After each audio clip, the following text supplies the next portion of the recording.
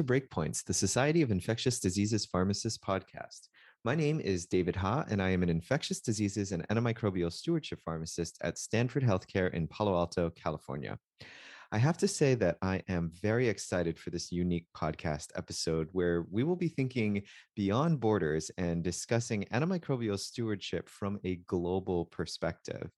And I am doubly, I should say triply excited to be joined by our expert panelists, Angelique Messina, Head of Antimicrobial Stewardship and Clinical Pharmacy Digitization with Netcare in Johannesburg, South Africa, Dr. Khalid El-Jali, Associate Professor at the King Abdulaziz University in Jeddah, Saudi Arabia, and Dr. Debbie Goff, Professor of Pharmacy and Infectious Diseases Pharmacist at The Ohio State University Wexner Medical Center in Columbus, Ohio, USA.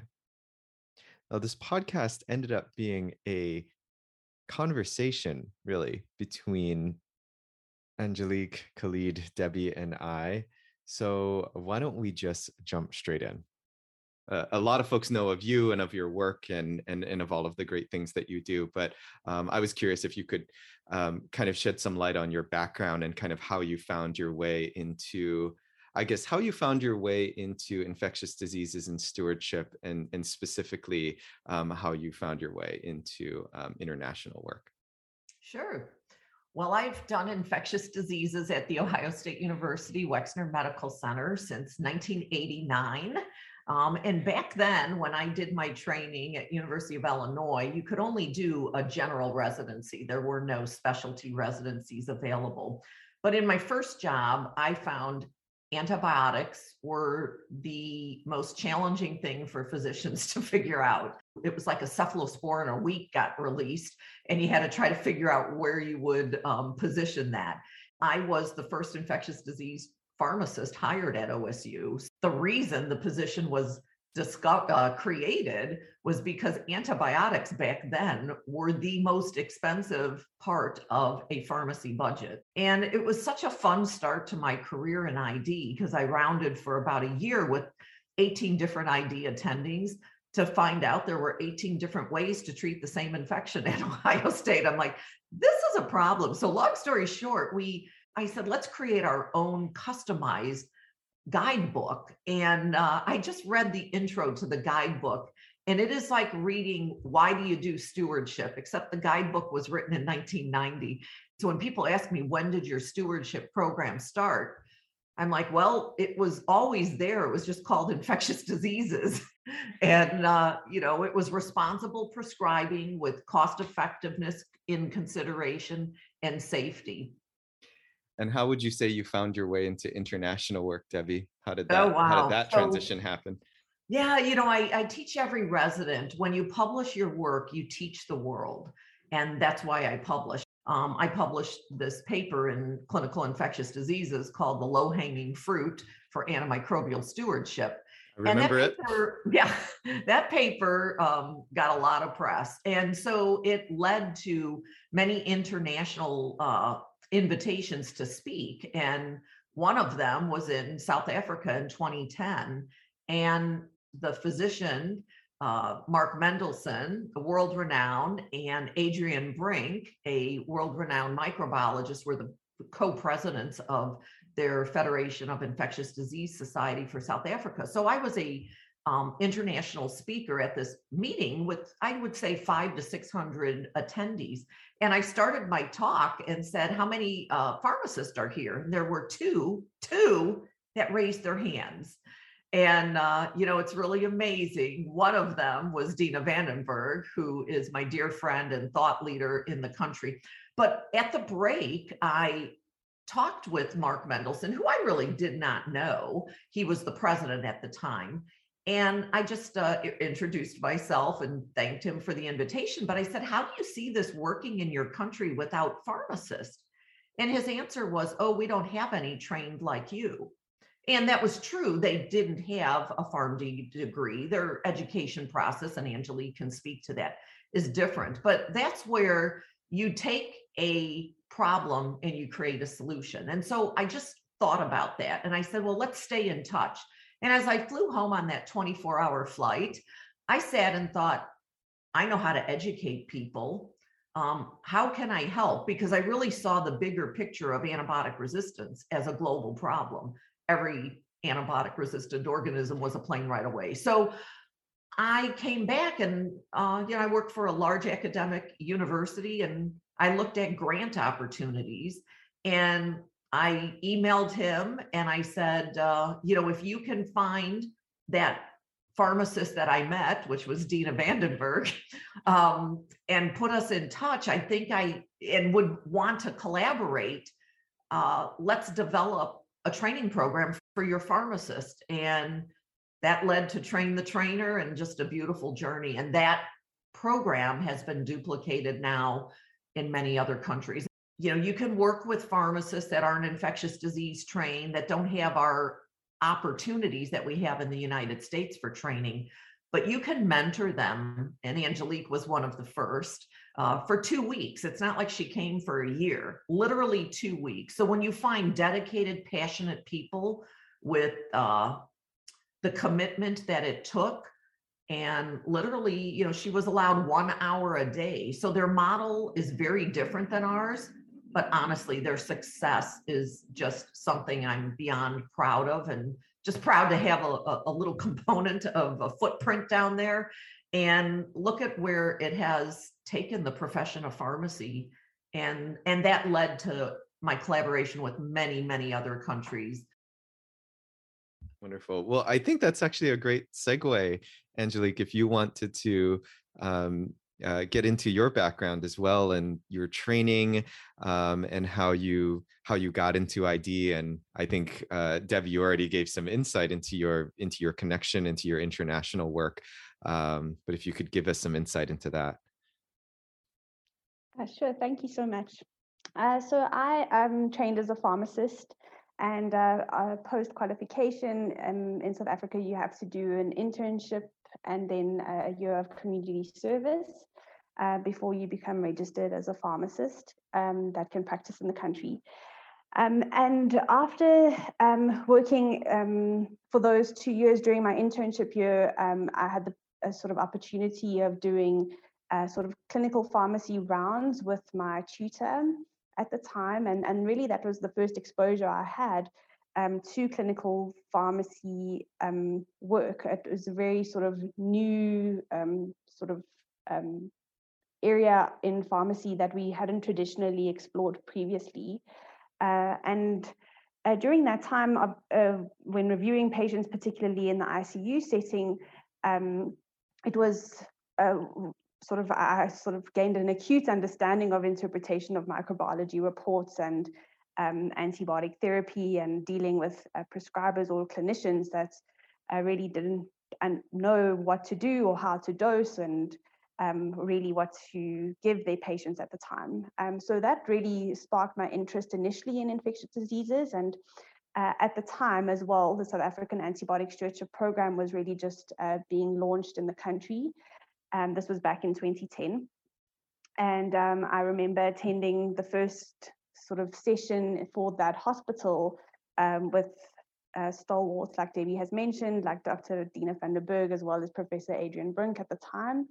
And they really launched this program to create awareness on antibiotic resistance in the country, and really educate and train clinicians and pharmacists about the problem and really a call for help and participation as to what we can do collectively better.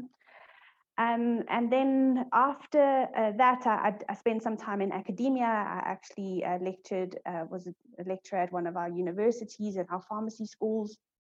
And during that time, I set up some antimicrobial stewardship modules for our pharmacy, for our sort of third and fourth year pharmacy students. So that they could get an understanding sort of at a very basic level before they enter the big world of pharmacy post the university degree, so that they were aware of the issues and what we were facing, and how pharmacists could actively participate in that process. I then one day got a call from Dina, which I still remember where I was at the time, and she asked if I would be interested in helping the organization that she was working at, which is obviously the Netcare group of hospitals where I currently work at the moment. And initially just came in to assist in sort of a project management role to help set up and project manage the implementation of the stewardship program across the organization.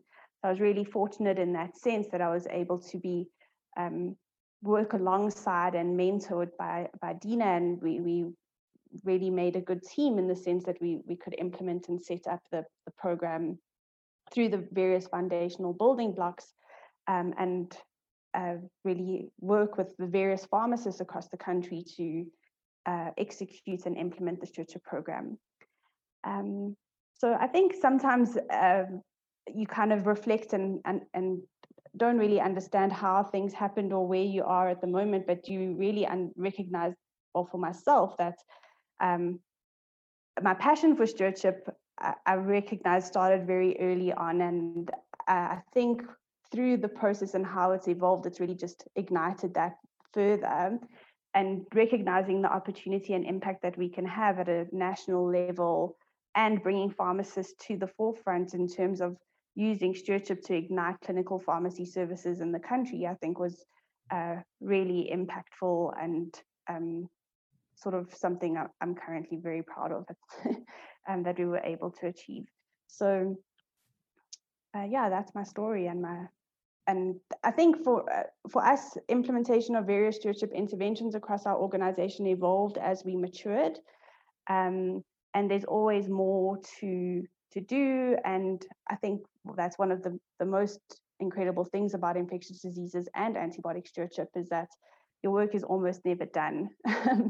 Once you have achieved some good outcomes in some low-hanging fruit interventions, it's important to sustain those and then work towards others that's almost a higher hanging fruit, if you want. Yeah. That's wonderful. All of your stories are very, very inspiring because you just sort of created a path where maybe there wasn't an absolutely clear path from the get-go. So thank you for sharing that, Angelique. Okay, Khalid, I definitely want to hear your story, and I feel like you're also someone who needs very little introduction. If anyone follows, what is it, antibiotic tweets? Is that right, Khalid, on Twitter? I think you have many, many thousands and thousands of followers. If you could also share your story, a little bit of your background training, obviously how you got interested in infectious diseases and antimicrobial stewardship, and how that sort of led to your involvement internationally. Hi, David. I'm really glad to be able to talk with you again. I am very honored to be part of this group today. So talking more about my interest in infectious disease and some background. So to be honest with you, I would be lying if I said that, I loved infectious disease from the beginning. It was the opposite. I did not like microbiology. Now I like it, but the first impression, the first response was, no, I did not like this. It's difficult. So I did not like it in the beginning. And when I talked with my senior, students and some graduates, they told me, antimicrobial agents are very important. You're gonna see it everywhere, regardless of which specialty you're gonna go later. So you better understand it well and study it well. So I thought, okay, I have to read about it more. And at some point it happened. So I started liking them, the antibiotics and infectious disease. Maybe because it's not very easy, it's kind of difficult. That's why, at least partially, it make our specialty unique and important, and we found many opportunities to intervene and make changes. So first, in terms of my background, education and training, so I graduated with the PharmD degree By the way, it's relatively new in Saudi because we used to have the bachelor before, and then so I was the third batch which obtained, the PharmD degree. And then after graduation, I became a faculty member in the same faculty at King Abdulaziz University in Jeddah. And then I got a scholarship to United States. So I stayed for 7 years in US. And I think, infectious disease, it teaches us that really the world is one. There's no barriers at all. We are in one village. Yeah, and after this, I finally returned back to my home in Saudi Arabia. I became a faculty member, assistant professor in the beginning, and also I practice in at King Abdulaziz University Hospital, which is, by the way, just 5 minutes walking from the faculty, which is very convenient. And I recently graduated, recently promoted to associate professor. I saw that. Congratulations. Yeah, thank you very much. So in Saudi, we have, I know this is different depending on the country, but in Saudi, you can get promoted in terms of the clinical pharmacy status. So you can get, at the end, you become a consultant infectious disease pharmacist. So also I was promoted recently as well. Yep. So this was my background. I think the later stuff during the work and stewardship, the details, I will leave it later. Yeah, we have a lot to get into with that. So thank you so much. Thank you so much, Khalid. I do want to get into something that all of you kind of touched on, and maybe Angelique, we can kind of start with you, if that's all right. I want to get into pharmacy training and what pharmacy practice looks like at the moment, maybe has looked like in South Africa, and kind of as it relates to infectious diseases and stewardship. You mentioned, your training program, your experience through your internship, and how you obviously have tons of interest, passion, skill, and knowledge, but also sounds like very fortunate to get in contact with kind of the right mentors. But can you give us a sense of what pharmacy practice sort of looks like, big picture in South Africa? Sure. So our pharmacy degree is run across various pharmacy schools in the country. It is an honors degree, and all the pharmacy schools, particularly from a sort of infectious disease and a stewardship perspective, got together a couple of years ago, also under the guidance of the South African Antibiotic Stewardship Program, and actually embedded a curriculum for stewardship within the pharmacy undergraduate degree. And so now it has been formally introduced as part of the undergraduate curriculum, which I think is quite a remarkable achievement for the country itself. Then through various sort of specializations you could do, there are various current specializations in terms of postgraduate studies and master's programs from a clinical pharmacy perspective, which include antimicrobial stewardship as well. So you could do a master's,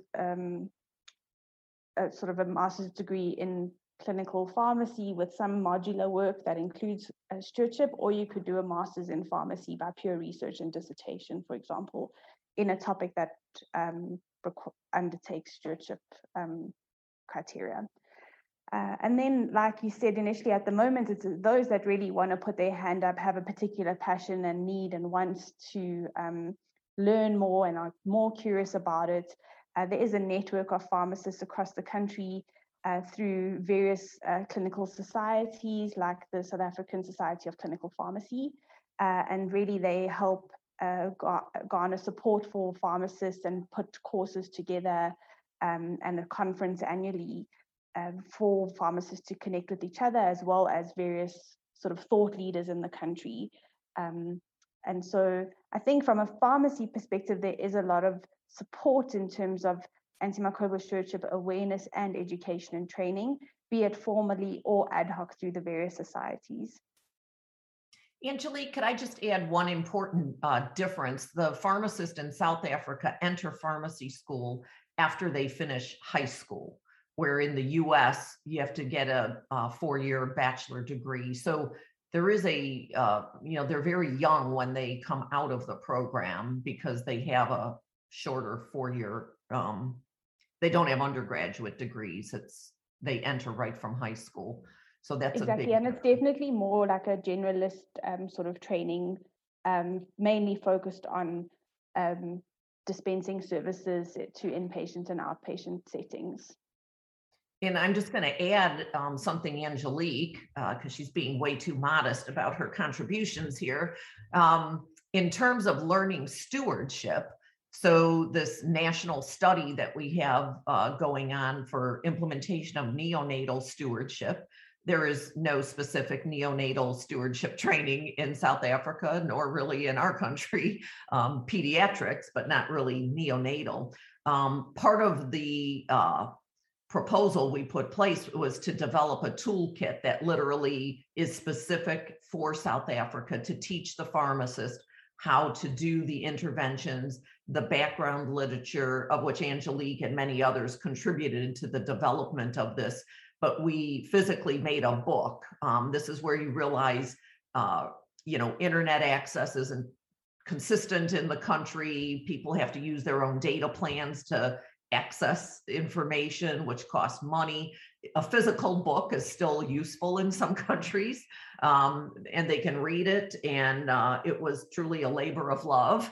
And Angelique is one of the co-authors of this national book that is being used now to provide that mentoring. And it really was a call to action in their country. So when you look at how do you mobilize more pharmacists to learn stewardship in low middle income countries when there really aren't formal programs and that, although South Africa does have some training programs that are phenomenal.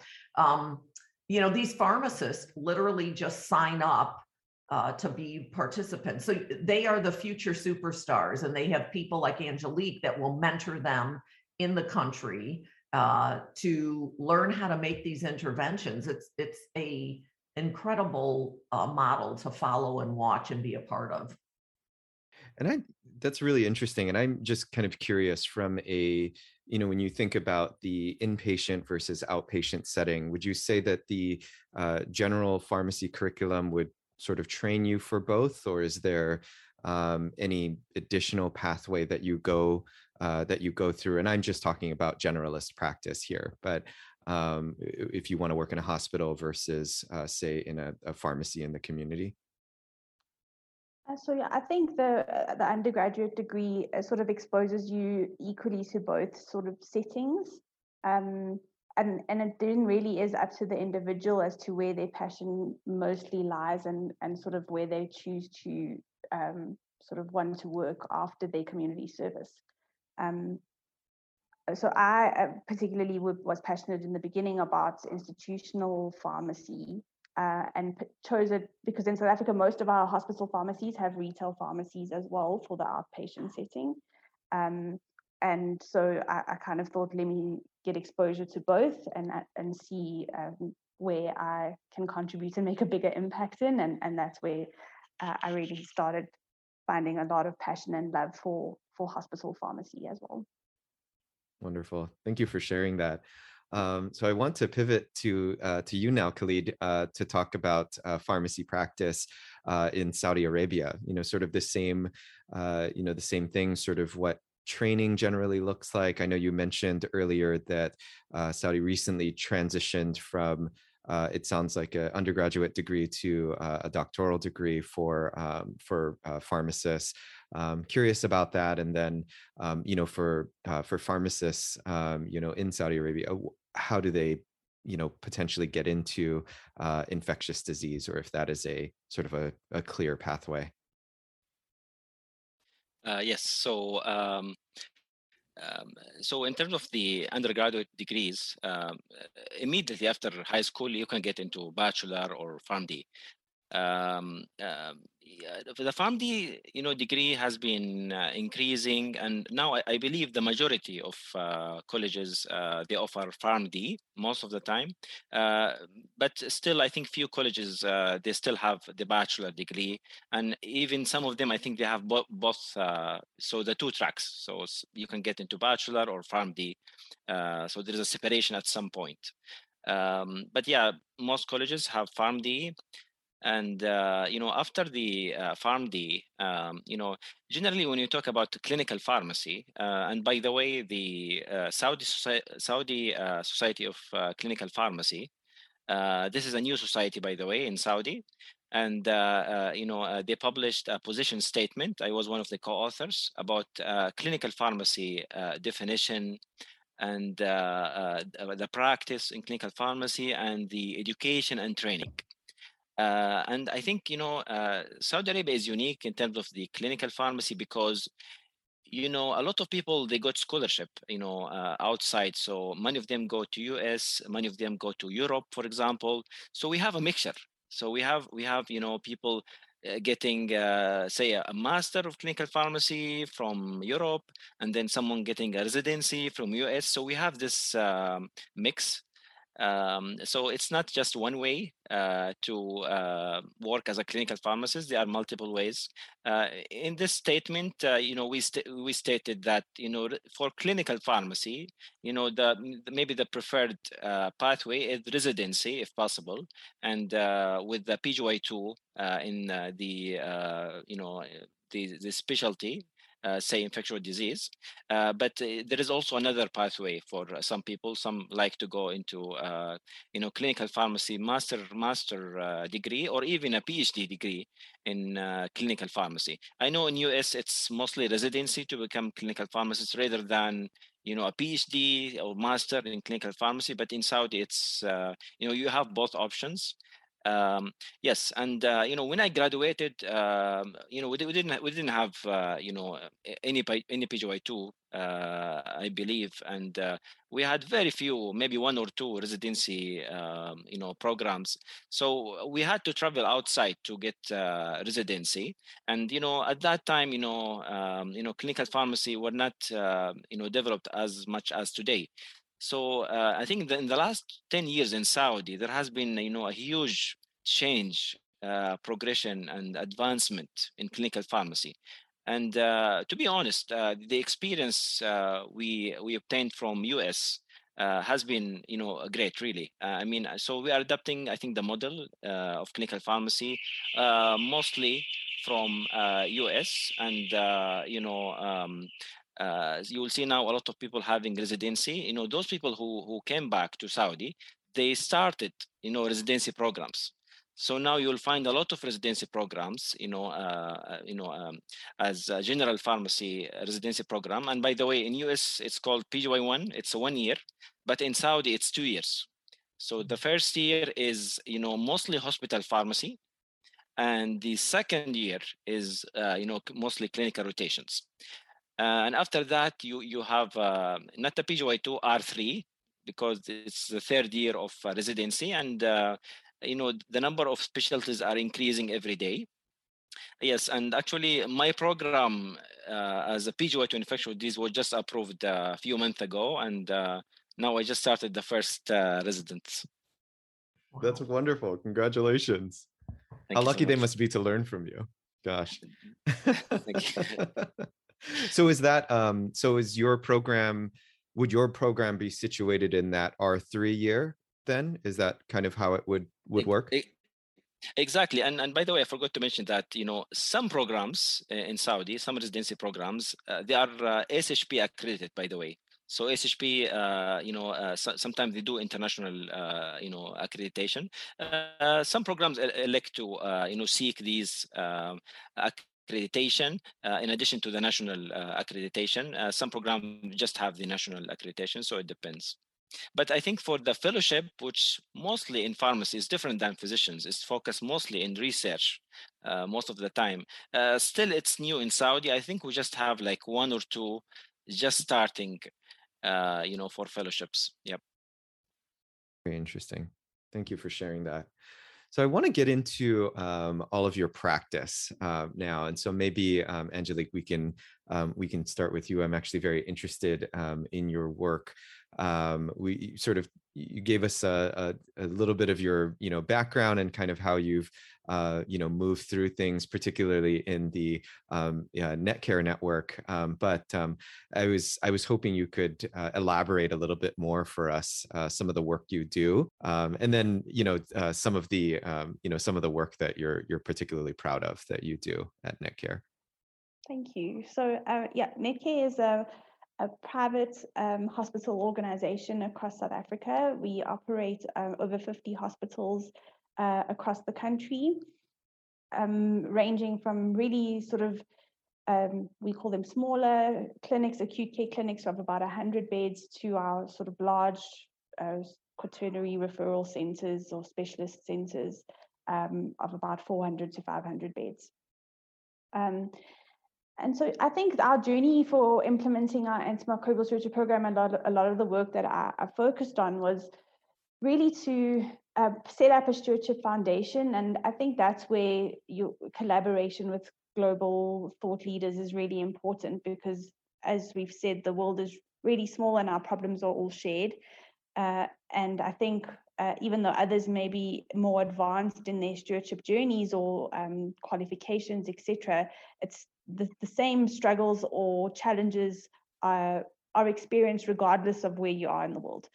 And so I think Debbie helped and was really instrumental in supporting us and guiding us through that process of how to set up a stewardship program. We created a framework that really spoke to getting a pharmacist available in each of the hospitals that could free themselves up for 1 hour a day, at least in the beginning, to go and review patients, particularly in the ICUs, setting up multidisciplinary collaborations and sort of committees in the hospitals so that a forum could be established for these discussions regarding stewardship to take place, and then really creating a toolkit for pharmacists to review low-hanging fruit stewardship interventions. And that was really the first sort of program that we initiated, and kind of created a bundle of stewardship interventions that we standardized definitions for, and really engaged directly with frontline pharmacists to explain how to execute the work and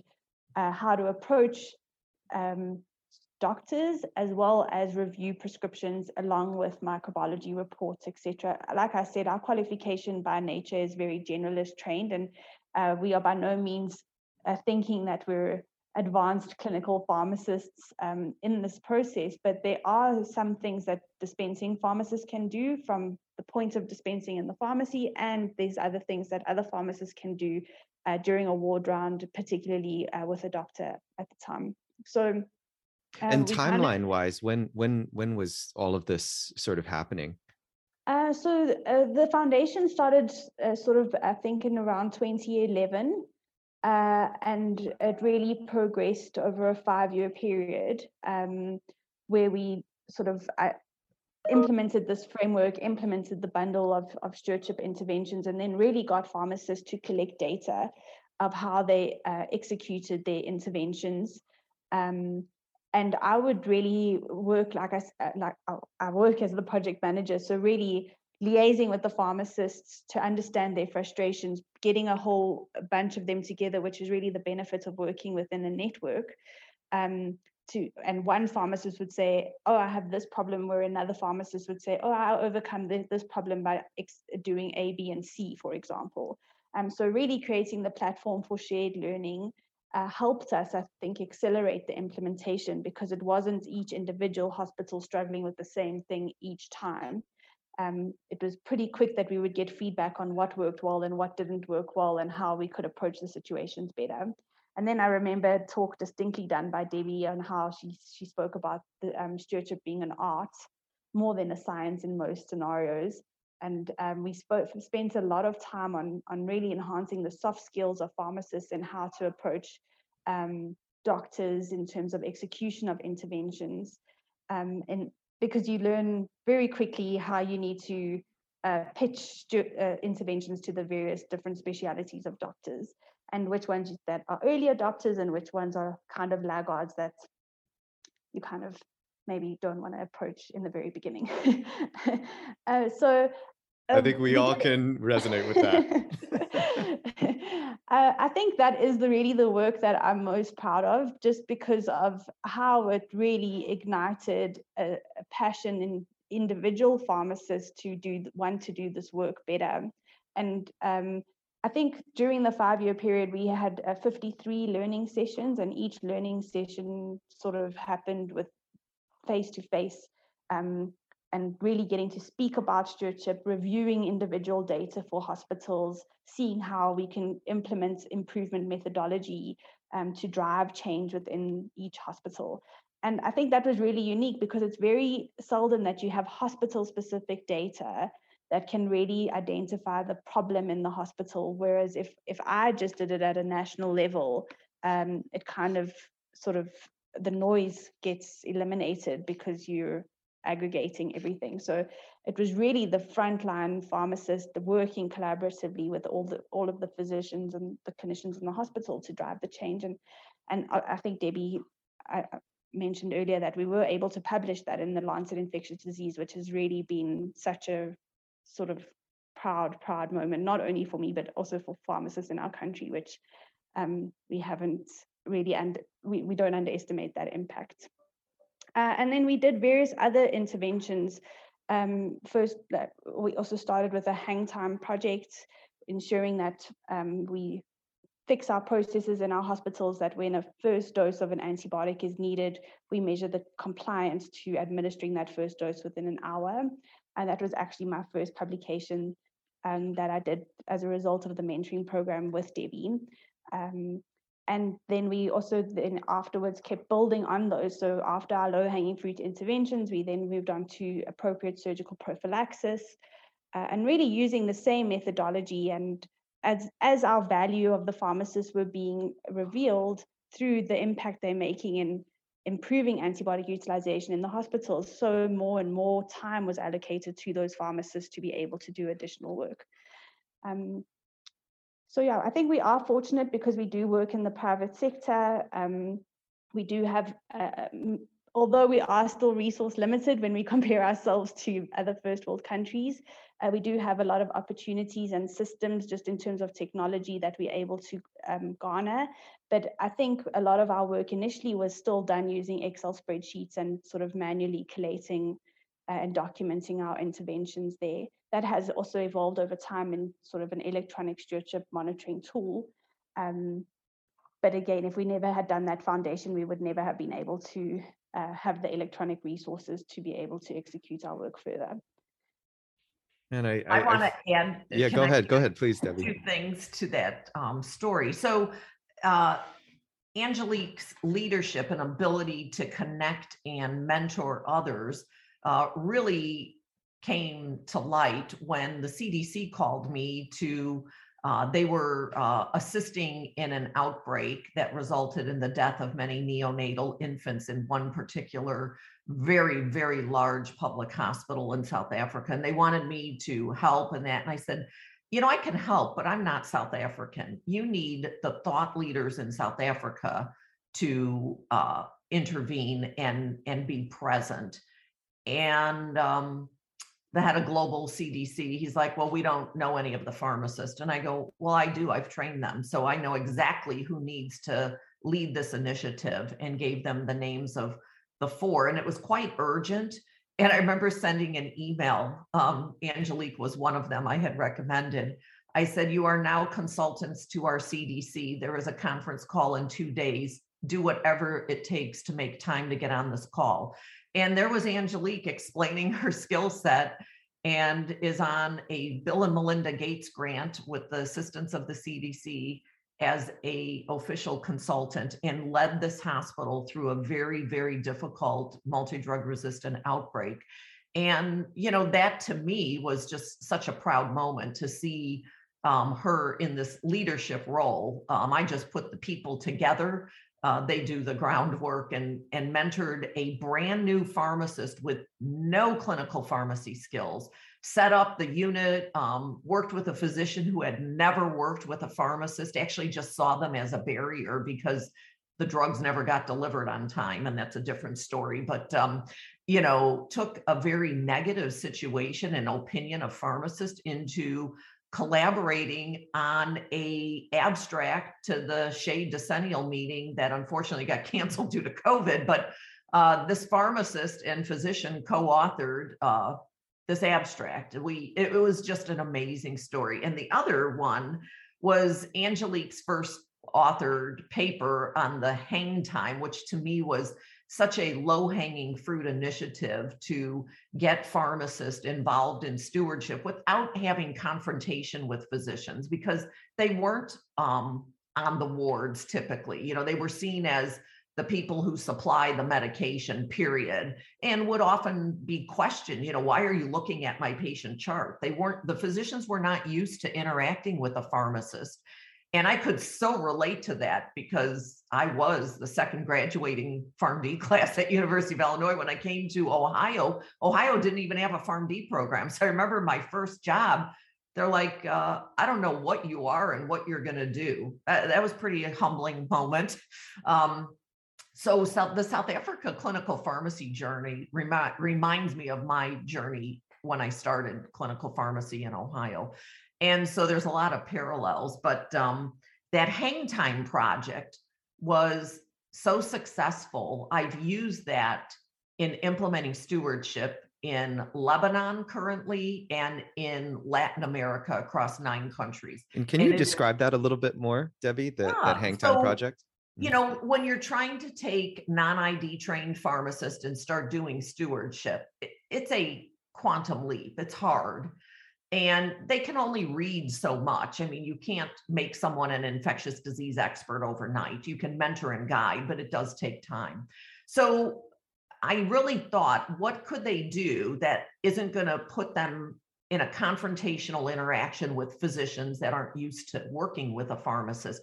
And it really came back to something I did at Ohio State 20 years ago. There was always, when you were in the ICU, our ICU was on the 11th floor, the pharmacy was on the 3rd floor, and we were a paper chart system back then. And I would look at, the doctors in the ICU would complain about how long it took to get an antibiotic infused. I wrote this order stat at 9 a.m. and they think the drug just magically appears. But as pharmacists, we know you'd have to pull the paper order.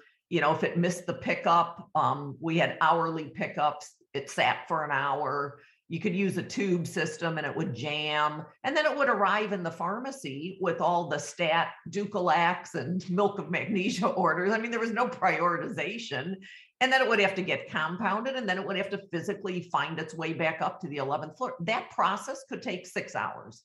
And so I knew in South Africa or any other country that is in a paper chart system, that's going to be the problem. So instead of focusing on, is it bug drug matching, which is a higher skill level, let's just start with the turnaround time from when the doctor writes the order for an antibiotic in the ICU to when the antibiotic is actually infused. And I knew that turnaround time would be 6 hours plus.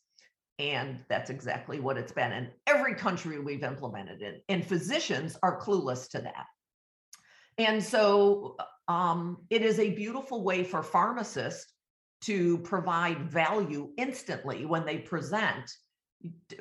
We analyze this. And what I think is even more amazing is there is now a paper that was just published, I think it's in Itchy, where they actually looked at something that I would always share with Angelique and others when they'd implement this.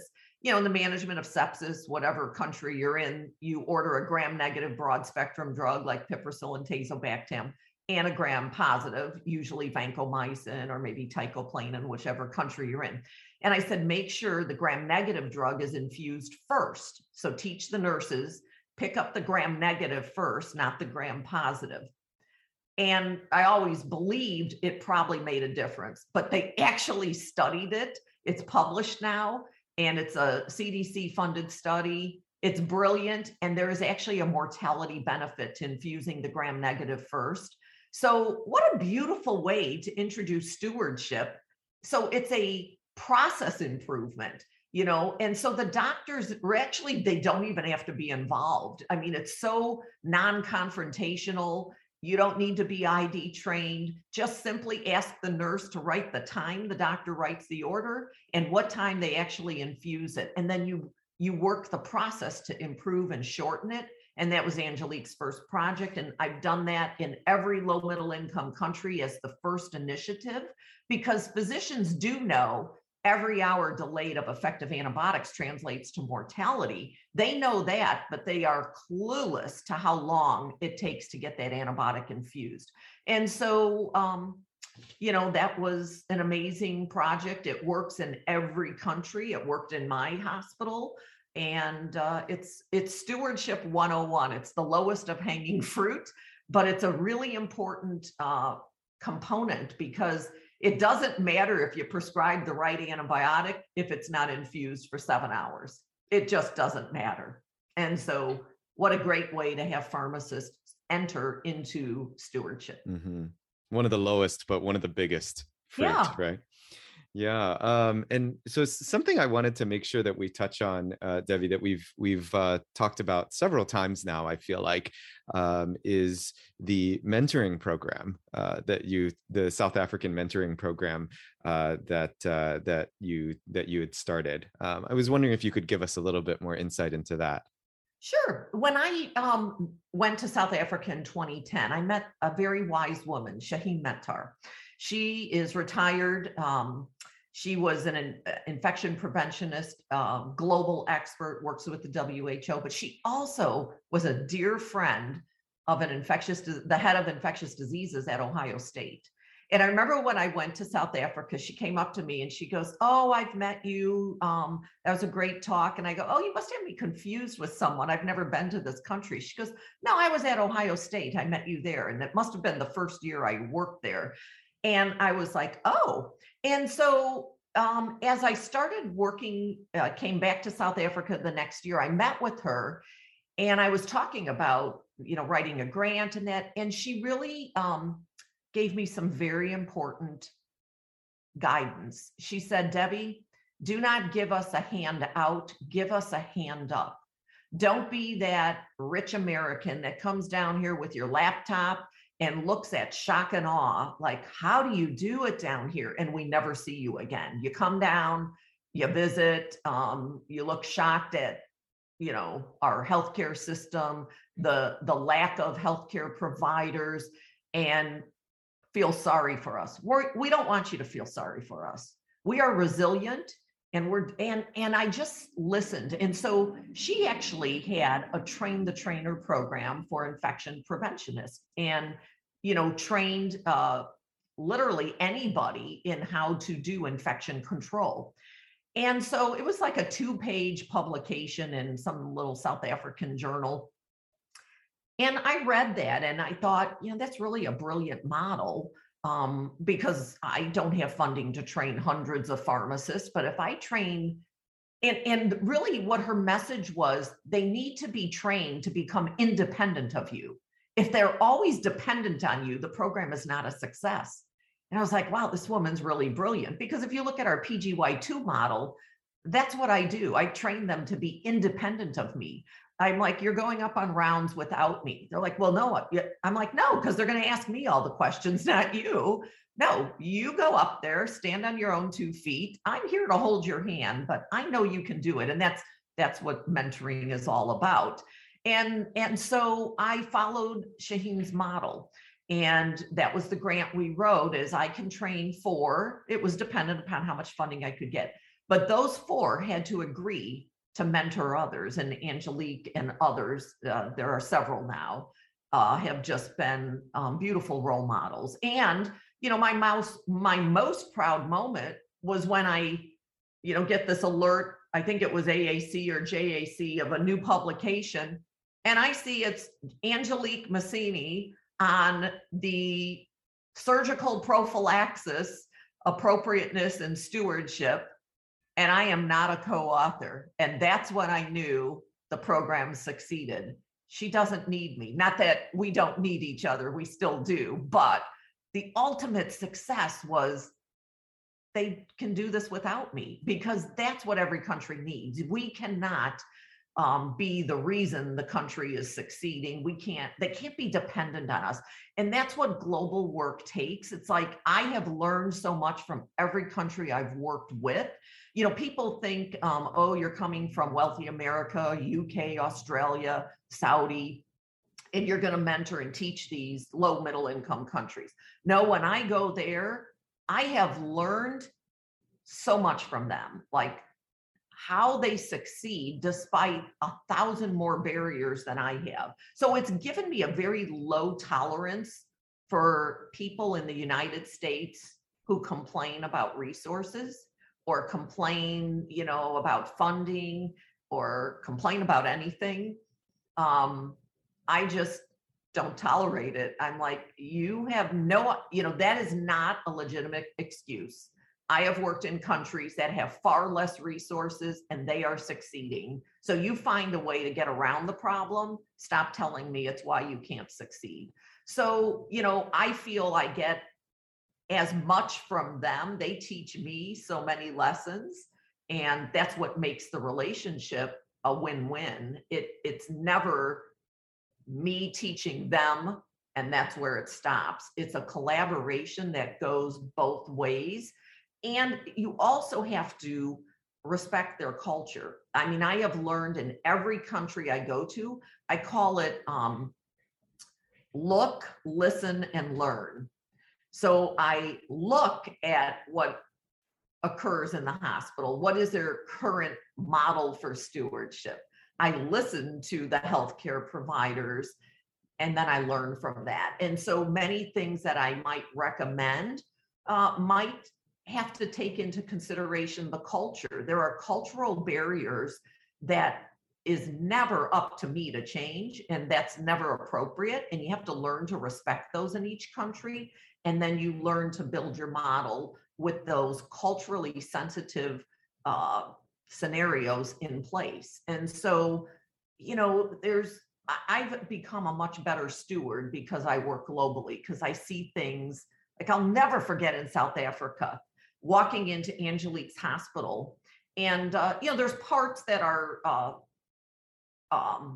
the security of the hospital needs to be in place. And there's parts, like in every country, there's crime in some areas more dangerous than others. So they have a security guard. But you know what? Instead of what I would call the US model, you'd have a security guard standing there just looking at people walk in. You know what that security guard also did? You had to use hand hygiene before you could walk into the hospital. That was his job.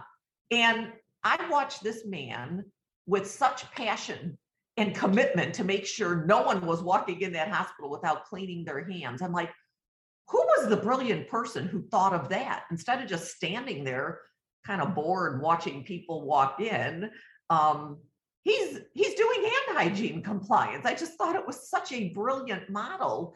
And, you know, that's something I will never forget. So, you know, I learned many things from them. It goes both ways. Thank you so much for sharing that, Debbie. I want to move to you now, Khalid, to, you know, kind of talk about your work in infectious diseases and stewardship, and kind of how it's you know, how it's evolved over time, what it sounds like. You know, I know you gave us some insight into your I just find it so funny that you were not interested in infectious disease, or the opposite of interested in it to start, which is not what I would have thought, you know, kind of seeing where you are now. But your experience with antimicrobial stewardship, some of the highlights of some of the work that you do. And I was hoping as well you could talk a bit about your work as well with the Saudi Ministry of Health also. Absolutely. So with regard to, maybe I talked before about the background, education, training, but maybe after I went back. So, I mean, again, I'm a faculty member, so I'm involved with, teaching. And I really liked both combining practice and teaching. and I like to teach from what I see in practice and what I really like to teach practical tips, not just information from textbooks. So, and our specialty, clinical pharmacy, I think it needs that. So I think one of the first thing I did, not alone, but in collaboration with my colleagues in the faculty. So we added so many weeks for the infectious disease in the curriculum. Okay, so it became much longer. And I think this is good. I think infectious disease deserve more weeks. I mean, not only general infectious disease, but also we added some lectures specifically about antibiotic stewardship. So now, the undergraduate students are learning what is stewardship. Unlike me, when I was a student, I had no idea what is stewardship when I was a student. But now, they learn about it. Although frequently they ask, how about the exam? Because this is not a disease which is antibiotics. How will the questions come? It's but yeah, I think they get it at the end, especially when they come to and take rotations in the internship. They finally see it with their eyes and realize the importance of stewardship. And many of them, before they graduate, they like the stewardship part and they want to get more involved once they graduate. So teaching again is important. Internship, I like to actually take a lot of students and residents in the clinical rotations. So most month my schedule is full. I really like to get involved and work with them. Whether stewardship or a general infectious disease. In addition, as I said, I'm both clinical pharmacist in the hospital and teaching in the college.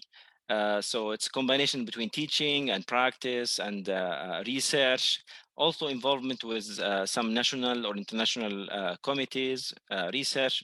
So when you talk about, for example, teaching, even outside the college, I mean, I like to give a lot of webinars, lectures, workshops. This is, I think, on a monthly basis related to stewardship or general, infectious disease or research as well. Examples from some maybe international work about, education. I remember, for example, the British Society of Antimicrobial Chemotherapy. So they had a TOT, trainer workshop in Dubai, actually. So they had speakers, multidisciplinary, pharmacists, microbiologists, physicians, and we traveled to Dubai and had pharmacists, physicians, other specialties from different countries. So we had a large group, and it was, I think, a very successful event. It was, I think, 3 days. In addition to that, after that, so we created an online course in collaboration with BSAC. It's online, it's free, in about the stewardship and sharing the foundation, the basics, as well as true or clinical scenarios, real ones, experiences in different settings. In addition, I remember also the FIP, which is the International Pharmaceutical Federation. So 2 years ago, they started having, I believe, since many years, they have a workshop related to antimicrobial resistance stewardship. Of course, DB led one of those workshops, and I attended. It was in Abu Dhabi. But 2 years ago, they started having this regional workshop online for a different region around the world. They have a specific workshop for that region. So Saudi Arabia, for example, it is in the Eastern Mediterranean region. So I was invited from Saudi with another pharmacist from Egypt. And this year, another pharmacist from Lebanon was added to represent this area. And what we did is that they requested us to make first a roadmap. Okay, so we made a roadmap for our region. Okay, and we had some voting, from people in this region, and then we finalized the roadmap in the first workshop. And this year, there was the second year, and we followed up on this roadmap. And we mentioned what is the new in this region. What did we achieve in this region? We brought examples from different countries, and what maybe we need to focus more on. So and also because I am 2 years ago I started becoming the chairman for the infectious disease group in the Saudi Society of Clinical Pharmacy. This is a new group. It's called a PSN, and in ACCP it's called PRN. It is the same idea. So I'm the chairman of this PSN group. So I try to with all the members and the support from the society to achieve some of these points and plans in the roadmap. So for example, one of the things we notice in our region is that we don't have many materials for community and public awareness in Arabic specifically. Most of the materials we found online are in English, but why not having something in Arabic to help the public more? Something written well, accurate information, evidence-based as much as possible, and written in an easy way, lay language. So we worked on that, and we created some materials, and we published those materials in Twitter in the Antibiotic Awareness Week. We also had some sessions for awareness. So for example, recently in the Antibiotic Awareness Week, we had a space session in Twitter.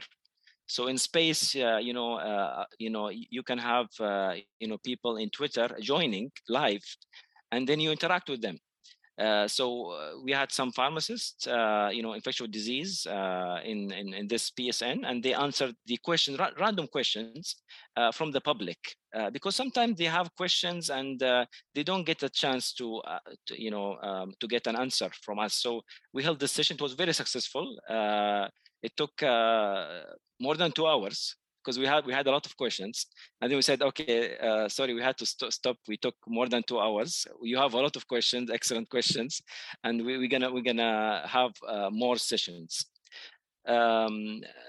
Also, I would like to mention that as an example for international work in stewardship. So as you know, ACCP, American College of Clinical Pharmacy, they have this global conference every few years.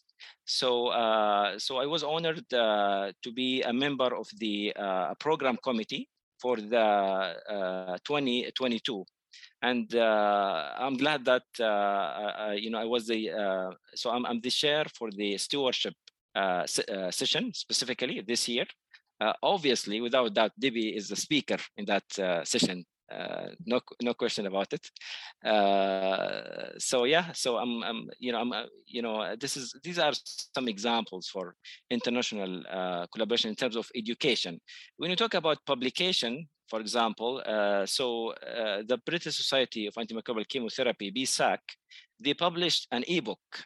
This is free. It's more than 400 pages. A huge book, free. Interactive, so you can click on some pages and you're going to end up with a PowerPoint. So it's not just a book, it's a very interactive book. Of course, again, Debbie is an author in, I believe, at least one chapter in that book. So in addition to this book, so I'm involved with the national guideline and pathways in Saudi. So now we are creating a pathway for colistin because it's used a lot in our country, and sometimes there are even issues with regard to the doses conversion, whether to use the milligram of the base or the units of the prodrug, the CMS. A lot of debates, so we are creating our own national pathway to make it easy and reduce the dosing mistakes and the issues we are seeing in our practice in our country. Another pathway related to the beta-lactam allergy. in addition to brucellosis guideline, because brucella, I know it's not common in US, but in Saudi it is common. We are seeing cases, every few days or few weeks, difficult to treat, many challenges. We are using aminoglycosides as the first line therapy. So few cases you have aminoglycoside as a first line. So one of them is brucellosis. Long courses of therapy, many issues with regard to that. So we're creating this guideline. And as you know, with guidelines, we have a lot of guidelines that are, led by physicians, but I think we need more guidelines led by pharmacists. So this was the idea behind this guideline. As well for the publication.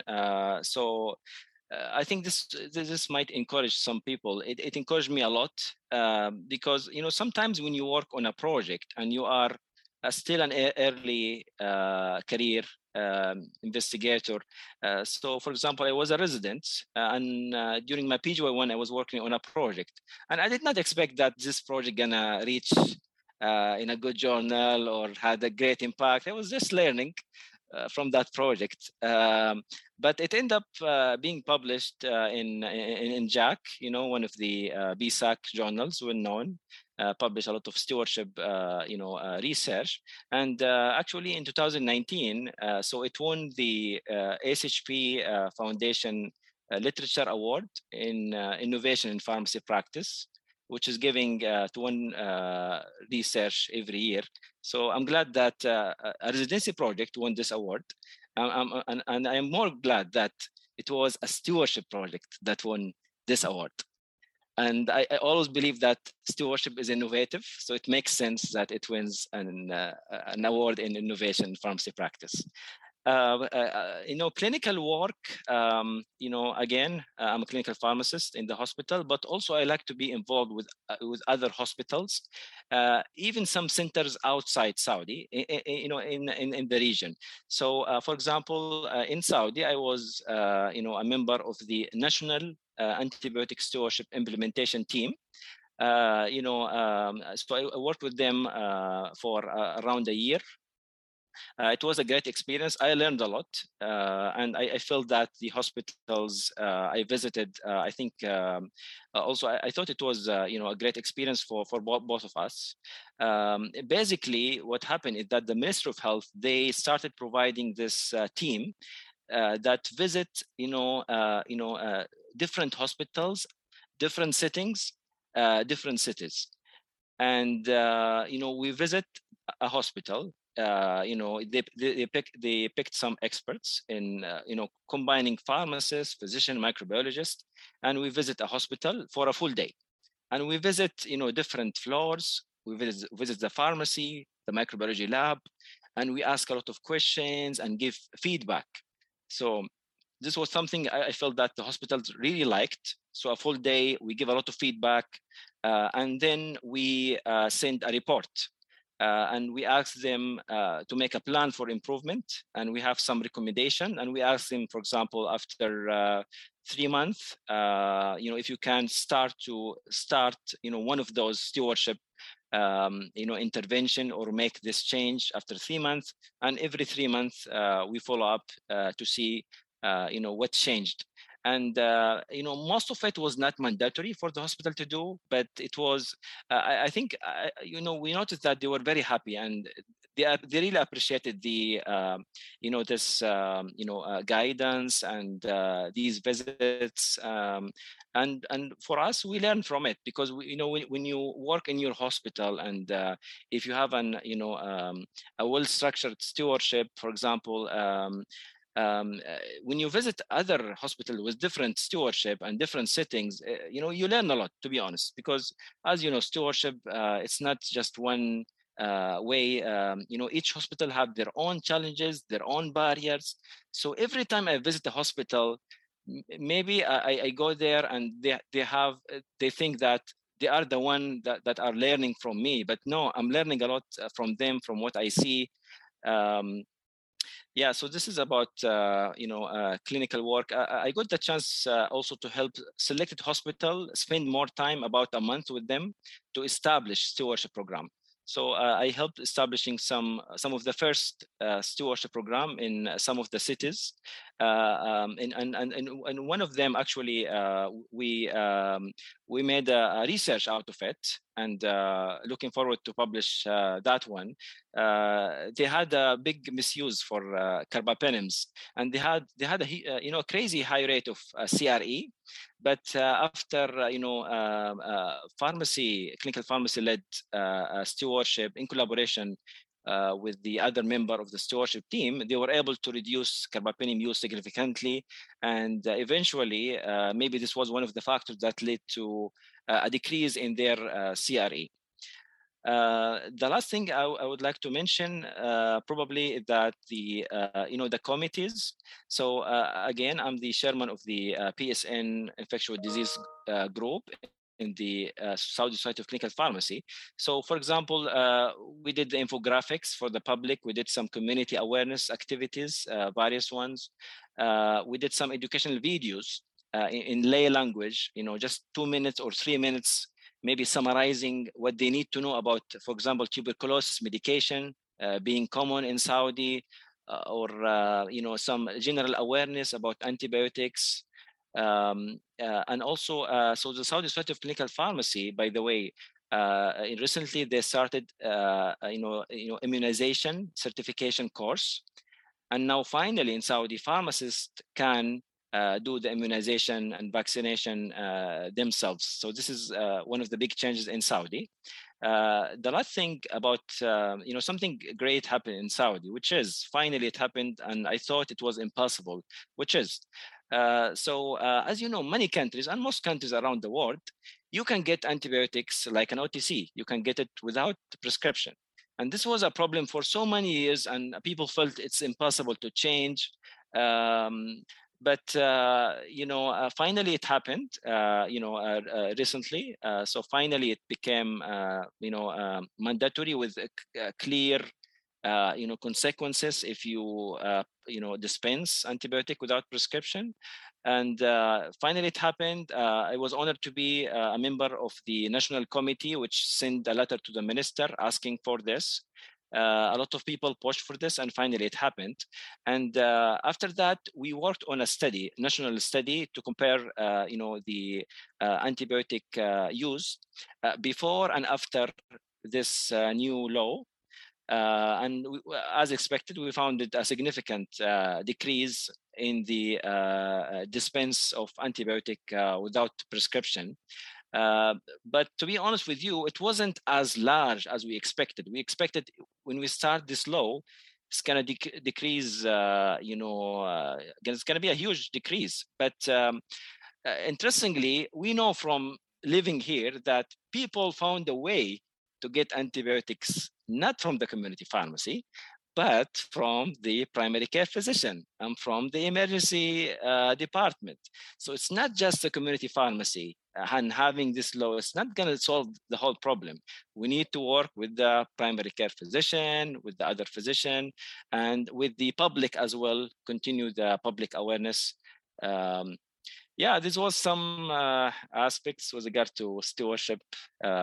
Sorry if I took too much time.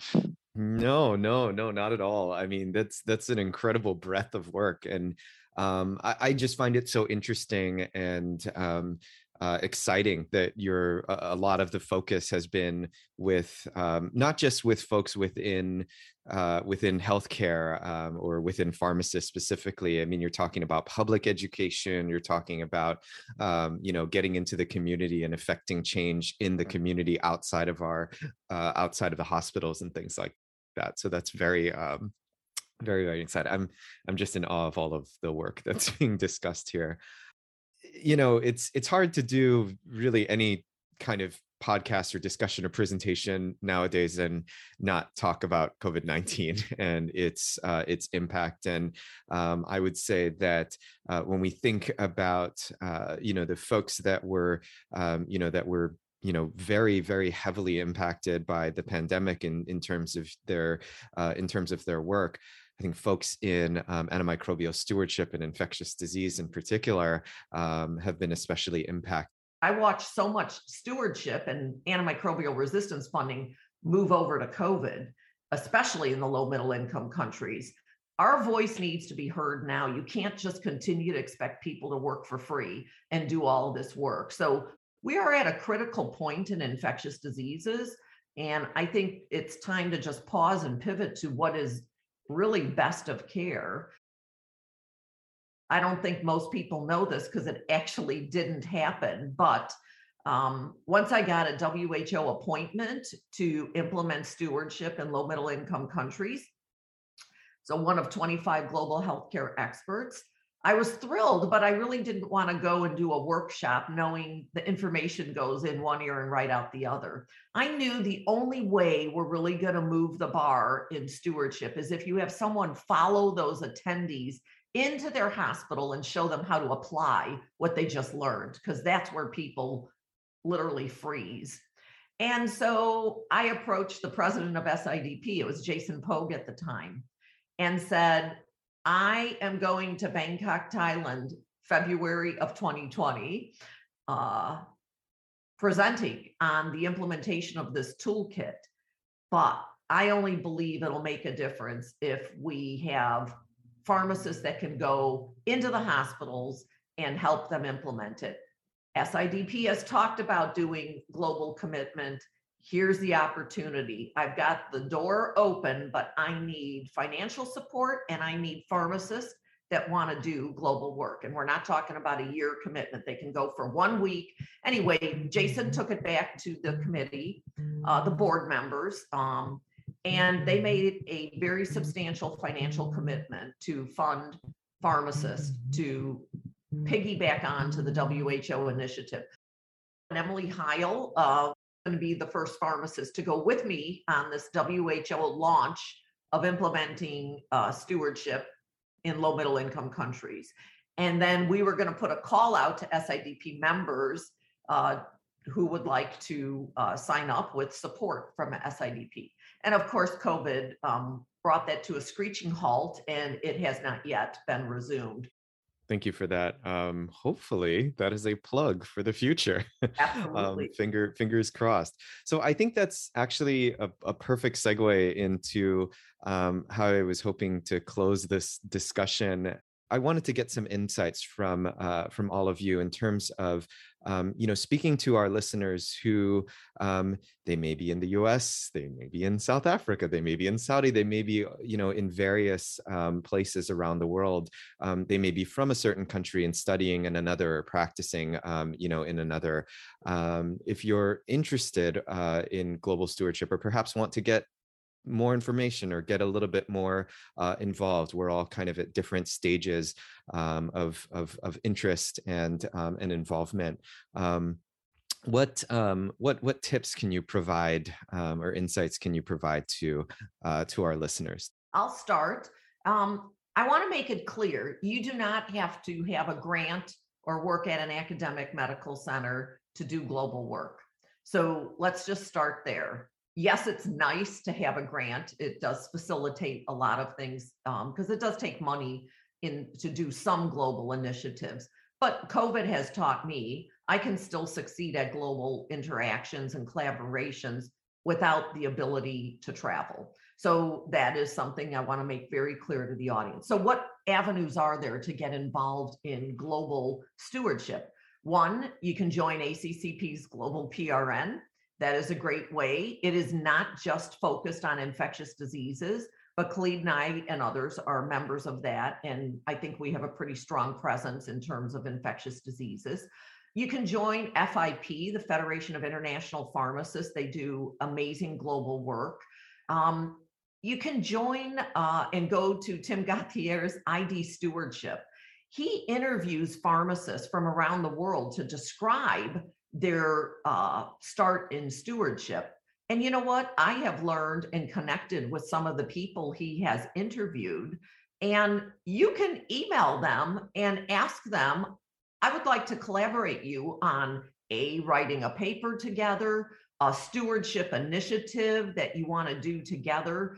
And it doesn't take money. It literally takes your creativity and time and willingness to do something outside of your normal area of working. And anything is possible on Zoom now. There's no barriers anymore. And lastly, you can use Twitter to connect.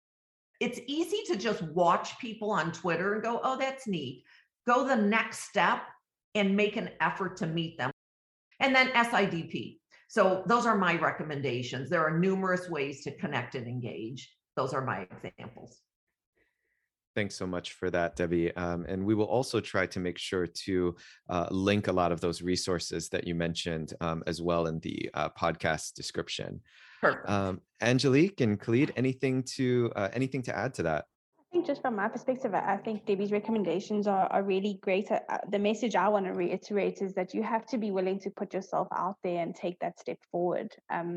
So I had to, I'm obviously an introvert by nature, but I think it's been an important skill that I've had to learn to also know that people are willing to help. So if you do just reach out and show interest and be curious and ask questions, and I don't think people will really, everyone wants to achieve the same goal with stewardship. And if one person can help another because of the struggle that we know we've had to overcome, I don't think anyone should be intimidated by that process. And it is about building bridges, making connections, and really putting yourself out there to say, I'm willing to help. Can you guide me as to what I can do or where I can start?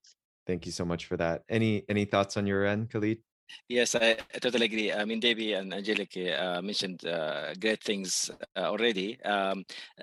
Maybe I'm thinking about maybe more resources. I'm trying to think about it. So I think one of the great resources as well for stewardship is the SIDP course for the stewardship. So there is a specific course. I think it's a very nice, certification. So you don't only take lectures, but you have to do a project, actually, an actual project, stewardship project. I think committee involvement is something also can help with getting more involved and getting to know more people interested in stewardship, committee work. So I learned from some of the SIDP committees. Also, now I'm in the External Affairs Committee in SHE. So I got to know a lot of people interested in stewardship. The BSAC ebook I mentioned, I think this is a great resource. It's free. Anyone can download it for free. And then I think about it, it's not only the foundation. A lot of people are sharing their stewardship experience from their center. So I think this is another great resource. Yep. Thank you for that, Khalid. I do want to mention SIDP is very, very, very interested in international work, as you highlighted, Debbie, very interested in international membership to inform that work.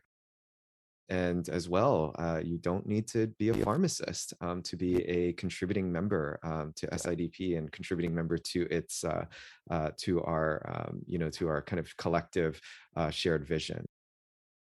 I will just kind of finish by highlighting a couple of themes that I thought really shine through in each of your discussions of your work and your journey. I was writing them down as we were going through them. First was sharing work freely. I thought that was so interesting that everyone was talking about education and sharing and making sure that you were publishing, decentralizing your work, and not just I think you all kind of highlighted individually, not keeping it siloed within your own local network or small little group, and making that publicly available, and obviously in the spirit of what we're discussing here, learning as much from others. I mentioned this already, but learning as much from others as they learn from you. I thought that was great that each of you highlighted that. And one thing that I really wanted to highlight is that everyone in this group is so achieved, and I just feel very humbled just being able to speak with you all and sharing this time with you. But you all just really talked about not necessarily your own work, but the work of others and the work of what other people were doing and the community was doing, and the work that each other are doing.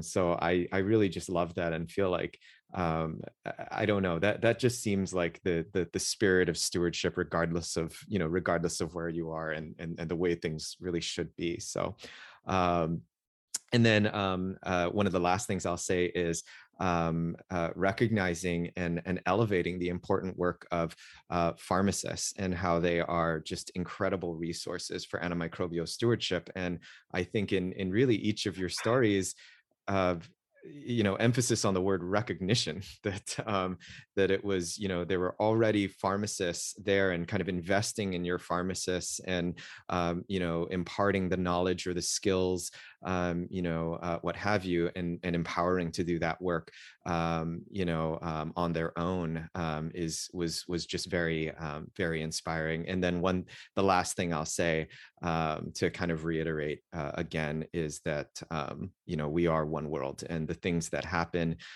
in one country or one area certainly impact from just an epidemiological standpoint, as we've very much so learned from COVID. What happens in one place impacts what happens in another. And so having that global perspective and recognizing the importance of the work that we are each doing, regardless of where we are, and actually elevating the fact that making sure that we are all doing this work throughout the world is really important.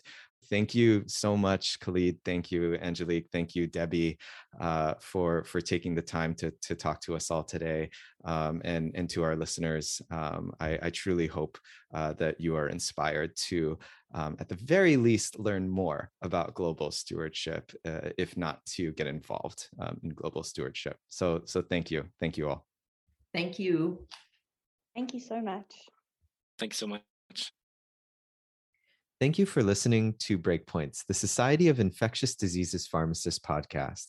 I have been your host, David Ha, and our featured speakers have been Debbie Goff, Khalid El-Jali, and Angelique Messina.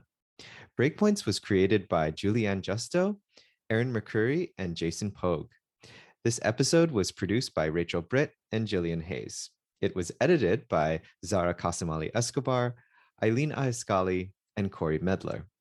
Our production team includes Anna Tsao and Veronica Zafont. The executive producer of Breakpoints is Aaron McCurry. Our theme song was recorded by SIDP member Steve Smoke. You can subscribe to Breakpoints on Apple Podcasts, Stitcher, or wherever you get your podcasts. Thanks for listening and helping SIDP achieve our vision of safe and effective antimicrobials for now and the future.